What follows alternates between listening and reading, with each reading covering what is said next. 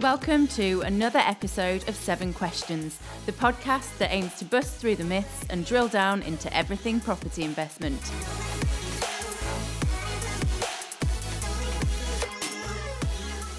I'm Sarah, and in this episode we're going to be looking at our own property predictions at 7Capital.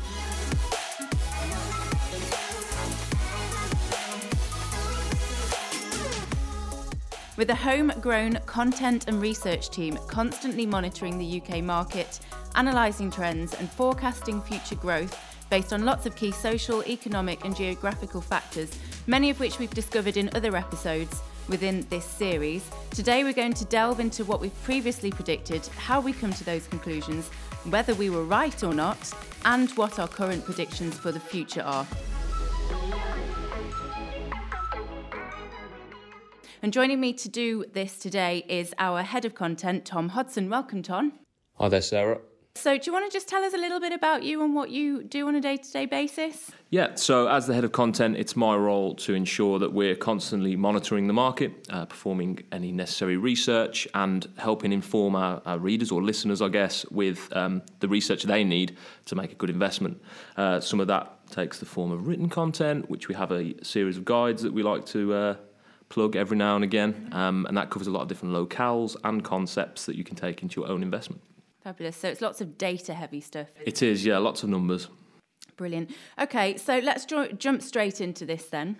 So let's go back to the start of 2020, before the pandemic. So before we had any idea of what was to come, what were our predictions then? And given no one could have predicted the last 12 months, or very few could have anyway, did we hit the bullseye on any of those predictions? Yeah, so as you can imagine, there's been a mixed response to our predictions with what has happened. But there's been some pretty close ones, I think. The big one for us, our headline 2020 prediction, was that Birmingham would lead the way for growth. Driven by all of the development that's happening in Birmingham with new mixed space, HS2 and the Commonwealth coming up, we predicted that it would lead the way and it would be the best market for property price growth. Thankfully, that did come true. It's continuing now. It kick-started a lead in 2020 that's sort of been happening since 2016, really, since the Brexit vote. As the regional cities have overtaken London, Birmingham has led the way for that. And that's set to continue over the next 4 years as well, apparently. But we'll get to that a little bit later on. We've certainly seen that, haven't we, over recent headlines. So at the point of recording this, it is April in 2021. And we've had lots of great headlines in some of the national newspapers on how great Birmingham is doing at the moment, how much the demand for city living is. We've seen figures from Rightmove recently on how much city living, how much rental demand is growing now for city living after we had this so-called exodus. Yes. And Birmingham's certainly one of the strongest in there, isn't it? Yeah, for sure. Okay, so we've covered that. What predictions came close but didn't quite hit the mark? So one of the big ones is we predicted a release of pent-up demand. Now, that is something that is talked about a lot, but it's not for the reasons that we expected. So we thought that after Brexit and the 4 years of waiting to see what would happen, we predicted that there would be some demand after certainty returned to the market. And now, while there was a release of pent-up demand, it was due to the pandemic, which, as you said earlier, no one could have predicted. Mm-hmm. But, it's encouraging that even with such challenging factors within the market, we have seen such a huge response after lockdown. People, discovering that they haven't got the space, or they're looking for something that's a bit more affordable. As people are working from home, they need that space and they might be spending more time at home. So we've seen a lot of people going to places like Rightmove. They've seen some record-breaking numbers on their site, and people are looking to move almost, or at least choose somewhere different to rent. Another one that we saw actually that was quite close was the early signs that a Boris boost, as it were, would boost London back to the top. Now, that was at the start of 2020, coming out of the general election. We didn't really see that, mainly because of lockdown. So lockdown, we say, had other plans, and London's recovery was quite stunted. Still is now. And while the regional cities have managed to continue on their way, London has sort of struggled, and you can't ever count London out. So we do expect it to be back probably as early as next year, I imagine. But that was something that we predicted would happen a lot sooner. Yeah, we are starting to see the recovery of London though a little bit, aren't we? We are starting to see it take its first kind of uptick in movement, I suppose, because as you say, it did suffer more, but it is starting to, it's almost a rebalance, isn't it? Because you're seeing the regions, the regional cities kind of moving upwards. And if you look at Birmingham as well, I mean, it has to be said, we're a massive city. It's a huge city. There's loads of potential. There's lots of demand. Yeah. If you look at the prices, I read something the other day, and it's basically saying you've got these strange things where you've got some of the southeast market. It is way more expensive than Birmingham, but Birmingham's one of those big hitters. So it's kind of only natural that you're seeing the demand increase up here as everything grows with it. Yeah. So it's kind of nice to see a slight balancing out, I suppose. For sure. And while London was having that incredible growth period between 2009 after the crash, but before 2016, say, so almost 7 or 8 years of, they had that almost 50% growth. The regional cities were sort of biding their time and building themselves up. They're starting their big city plans. Birmingham in particular sort of bided its time, waited a little bit, and then has sort of almost come to the forefront now, as you say, and taken the lead. And it is nice to see that, because it gives investors a lot more variation and a chance to diversify. And I guess those at the lower end of the scale who've got less to invest, it gives them an earlier entry point, because that's a stumbling block, isn't it, for a lot of people? And it's why you've got so many first-time buyers that can't even get onto the ladder just because it's expensive to get into there. But once you're in, as long as you're doing it properly, you're in. Yeah, for sure, absolutely. Okay. Did any completely miss the mark? Any of our predictions? Yeah, so one of the things that we spoke about last year was interest rates. Obviously, that has a huge effect on the market as a whole. And we expected that they'd largely move around in relation to Brexit and all of the different factors that would have would impact interest rates. Instead, what happened again down to COVID was that sharp drop, right, to 0.1%, or it was more staggered than that, right, but it ended at 0.1% of March 2020, and it's still there now. And that was something that I don't think we could have ever predicted, but, we'll hold our hands up and say we weren't close with that one. There is talk of the negative interest rates. Personally, I'm not sure that would happen, but I do think they will stay low because it is helping stimulate the market alongside things like the stamp duty extension. Absolutely. And I think it's probably fair to say that had the pandemic not happened, there is a chance that our predictions could have been right. All right, so let's move on to 2021 then. So we've gone through what we've looked at in the past, what's been right, what's been wrong, and like you said, it's been difficult for anyone to predict exactly over the last year. We're still seeing the likes of Savills and Knight Frank adjusting and readjusting their predictions even now. Yeah, sure. So it's something obviously that evolves and you have to keep looking at it. But what investment trends do you think we're going to see in 2021? Yeah, so there's a few that are sort of coming to the forefront or are having more of an impact with the change in tenant demands that we're seeing, and one of the big ones is the rise of co-working spaces. Mm-hmm. So that is a direct response to the pandemic, right? And as people's attitudes to work in shifts, and we see more flexible working or remote working, subsequently having the need of a space to work in that is not necessarily the office is vital. I think developers have picked up on that. So it's a trend that we're seeing that developers are including co-working spaces in their developments. I think that's something that had already started pre-pandemic, hasn't it? But the pandemic's just kind of catapulted it. It has, yeah, accelerated it. I think we were seeing it a lot in city centres particularly, not necessarily residential. I think it was just starting out, but in city centres it was huge. You have businesses like WeWork and things like that. But yeah, I think you're right. As the pandemic took a hold, it accelerated the need for it closer to home almost, and having that on your doorstep. And it's useful for both residents and developers and investors even. Investors have another sort of luxury that they can use to market their development or their investment. It helps residents have more accessibility. So you're showing something that other developments might not have, and that can potentially play a part in mitigating void periods, which, as we know, is every investor's sort of nightmare. So having these sort of facilities that people are actively looking for can help your investment. Something else we've seen is the rise of gyms, right, which is very similar to co-working spaces in that it's having that accessibility, and residents are looking for that in their home almost. Well-being is huge with the millennial demographic, and so more and more people are health conscious and they're looking for the facilities such as gyms. And again, for investors, having that amenity to hand is just a huge boost for yourself because you can market your investment to a wider audience. It's a convenience factor, isn't it? And in this day and age, more and more, everything's so instant. You look at Twitter, you look at Instagram, all the social media channels. This podcast, I want to listen to it, and I want to listen to it right now, so I expect it on demand. It's just that kind of thing. That's how the youth of today, gosh, I sound old. That's how the youth of today are growing up, though. That's how everyone's growing up. That's what we're getting used to.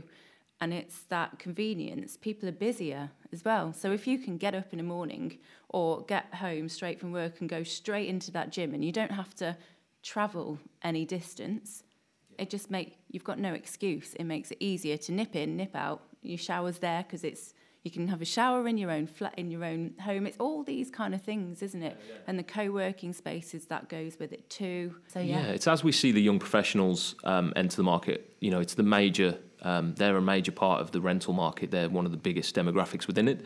And as you say, they're busy. A lot of these people are working long hours and they do like having that convenience of something close to hand. So that is a massive part of it.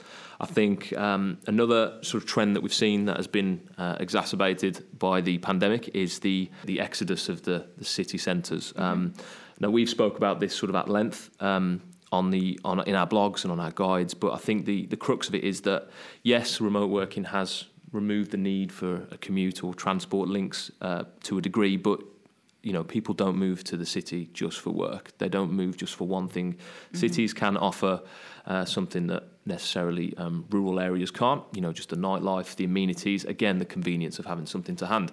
And the social aspect as well, isn't it? Absolutely. Just having people around you. Yeah, for sure. Just being able to meet up with friends quickly and not having to travel out of your way. And I think what our research has shown is that, to return to that sort of urban-rural split that people have been expecting to happen, you'd need to have something like 1.5 million new homes in these rural areas which is 1/3 of the current rural market. So it's unlikely that's going to happen. But I think what we will see is people redistributing around cities. So Birmingham, again, is a great example of that. So areas such as the Jewellery Quarter and Digbeth, it's more likely we'll still see people move to those areas where it's a bit more affordable in terms of rental and things like that. But they still have easy access to the amenities that they're looking for.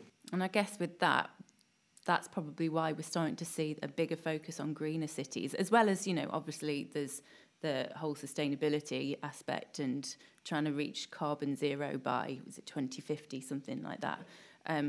But it's the green spaces that are increasingly important as well, because it's all very well having these amenities, but you also need that space to breathe, I suppose, as well. Which, if we talk about Birmingham again, there's a huge focus on that, isn't there, in the next kind of big city plan? Yes, absolutely, yeah.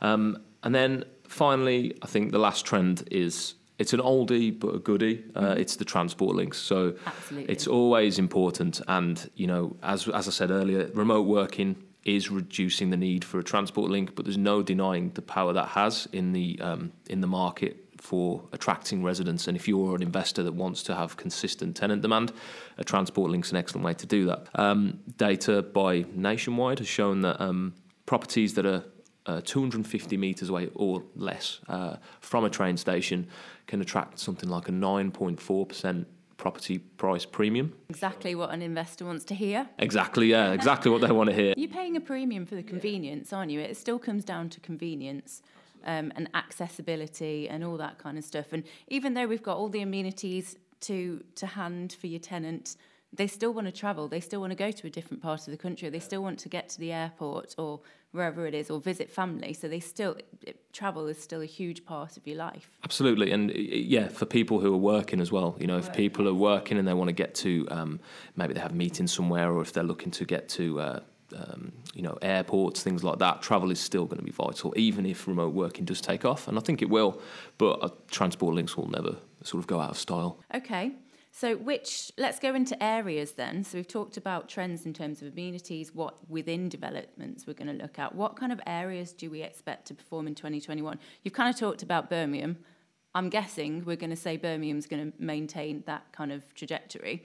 Where else as well as Birmingham, do you think? Yeah, one of our sort of predictions actually was that London's sort of hampered recovery, as we call it, slowed by lockdown, as we said, would mean that the southeast would benefit from that. It's more affordable. There is more green space, as we mentioned.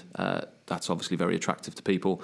And, a lot of people are leaving London because it is a very expensive market. And so areas in the southeast, big commuter towns that have a sort of established links and the amenities to match places like Slough, Bracknell, Reading, Basingstoke, these sort of areas that offer that sort of easy access to the capital, but can still provide the amenities that tenants are looking for.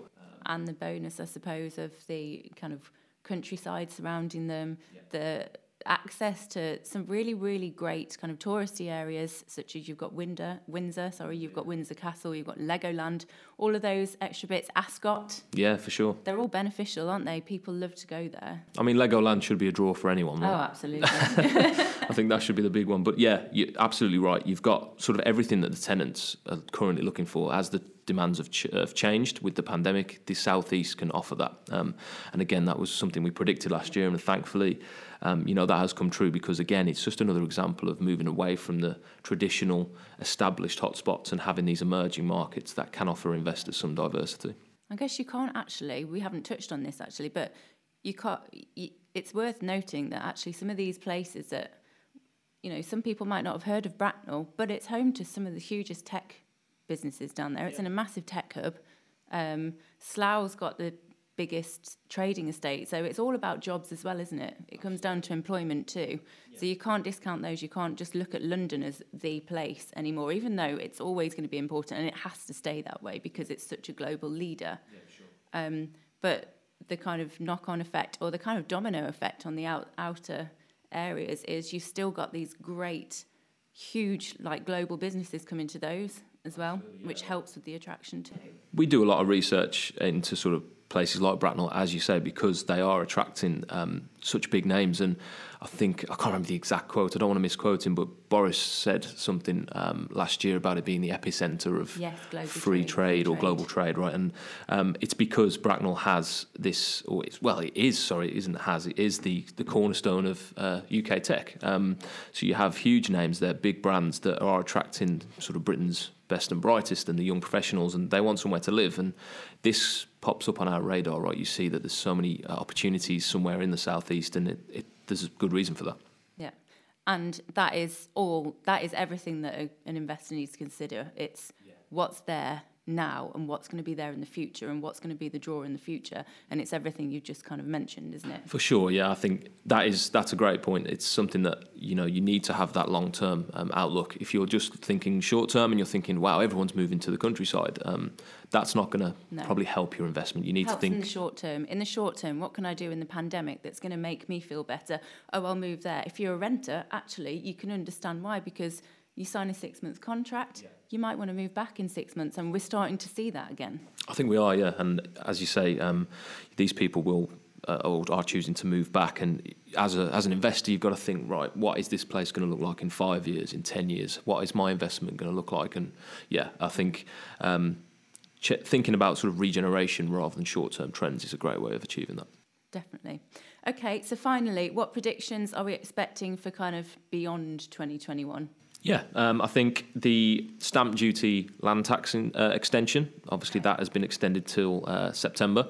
At a reduced rate, yeah. So there's 2 phases. And I think that will help continue the momentum. I think there was a lot of worry in the market that, at the end of March, that the holiday being over would mean that it would grind to a halt. We haven't seen that. Whether that is down to the stamp duty being extended or other factors, I think is up for debate. But really, it's all contributed still to this window of opportunity where prices continue to rise. I think the average UK price at the time of recording hit around 327,000. So obviously that's huge. And I think that the bubble hasn't burst yet, as many predicted it would. And to be honest, I would personally suggest that if we continue at this rate, I don't think it will. I think you'll have momentum from your natural uptick in the cycle, like the property cycle that we always see around this year of people thinking about moving on top of the pent-up demand. So that will probably continue. Again, as we mentioned in the sort of locale section, I think that London's slow recovery will benefit the southeast. People, sort of big PLCs have been revising their forecasts, and the southeast has moved from a 14.8% expected growth by 2025. That's improved to 18.5%. So these sort of southeast areas are continuing to improve with London's slow recovery. Again, the last one is probably like supply and demand will still play a huge part in the market. It's possibly, arguably, the biggest driver of what happens in the market is the supply and demand, and it's what makes an investment property work, isn't it? It's what makes buy to let work. And if you look at the pandemic and the fact that everything had to slow for a while, I was personally looking at some figures, and I won't try and guess them because I can't remember them off the top of my head, but there is a bigger deficit because everything slowed so much last year. So, and every year there's a bit of a deficit, so the need grows every year. Absolutely. And in these key areas, the demand continues to rise. So as you say, you've got this demand, this supply that is decreasing just because of external factors, as we said. But this demand isn't decreasing. That is, it's increasing actually, and people are choosing to go to these bigger areas because of the regeneration and the redevelopment and the amenities that we spoke about earlier. So yeah, we expect that supply and demand will continue to play a huge factor, especially with the sort of chronic undersupply that the UK still has in these key areas. And then lastly, we can't not talk about Birmingham once more because it is the best place on earth. It's where SevenCapital. It's where SevenCapital lives, in right? London as well, of course, which is another reason we can't discount London. No, not just because we've got headquarters down there, but London, you have to have a base down in London. Yeah, for sure. I mean, we are global, but we do love Birmingham. We've got a soft spot for the place, and yeah, I think. It's not biased to say that Birmingham, with the Commonwealth Games coming up, will continue to lead the way. It's going to be huge for the city. The Gold Coast Commonwealth Games had a tremendous impact on that region, and I think Birmingham is in a fantastic place to really showcase its appeal. As you say, the news is already sort of kicking in. The news, the media engine is already kicking in for Birmingham. We've seen a lot of good news about it, and I think that is directly because of the Commonwealth. It's being drawn into the spotlight, and it's in a great place to do that because it's transforming, and over the last 10 years it's changed immeasurably, I think. The last 20 years, I would say. Yeah, even so. It's I have to say Birmingham's a very different place from when I came here for university. I'm not going to tell you how many years ago because that would give away my age. But it felt like yesterday, but it wasn't. Let's put it that way. Yeah, for sure. And I think, it's got those foundations, and I think the Commonwealth will solidify those foundations. And then you've just got things like HS2 in the future that will just send it to another level, I think. Absolutely. Well, London will just be down the road, won't it? That's when it. That arrives. We'll all be even more connected than before. Absolutely. Okay, well, thanks a lot for that, Tom. That's been really, really good. Really good to actually chat openly about how we at Seven Capital approach the market, what we analyse and measure, and how we go about reaching those kind of well-researched predictions that we come up, because everyone sees what we're predicting and we put a little bit of reasoning out, but we don't really talk about how much detail we go into. So I think that's been really good. If anyone would like to read up on our market predictions, either in the UK as a whole or specific areas such as Birmingham or the London commuter belt, like we've mentioned earlier on, just head to sevencapital.com and look under Investor Resources. Now, as with all other guests, it's time to push property aside for the final part of this episode and learn a bit about the man behind the mic.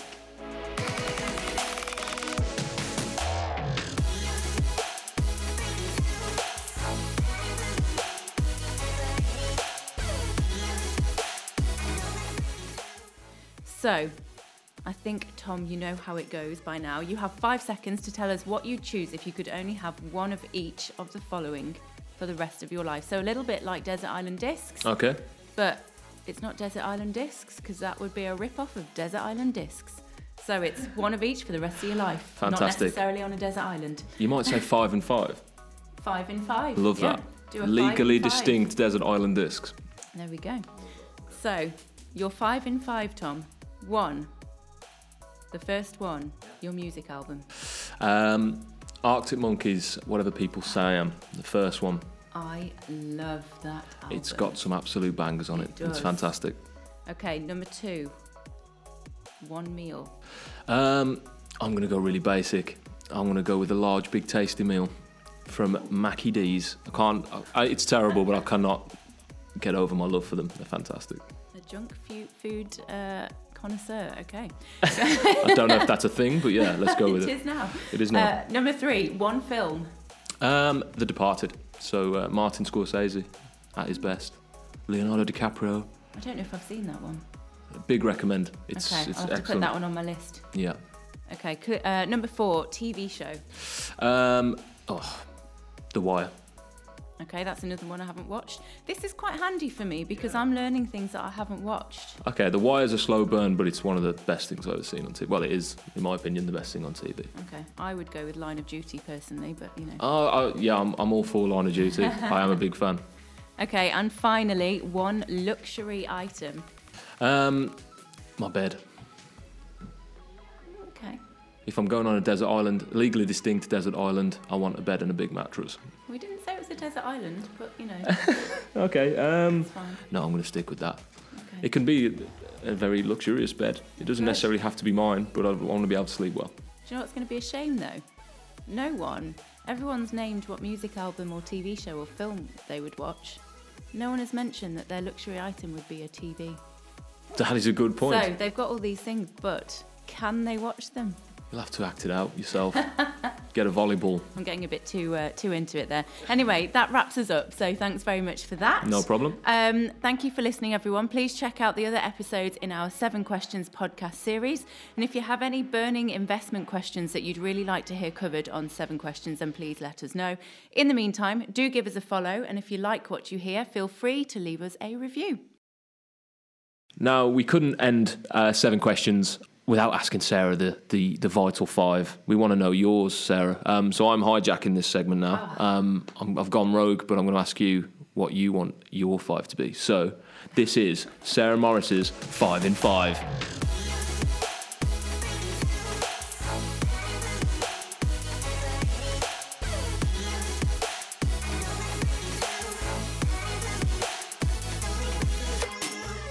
Oh my goodness.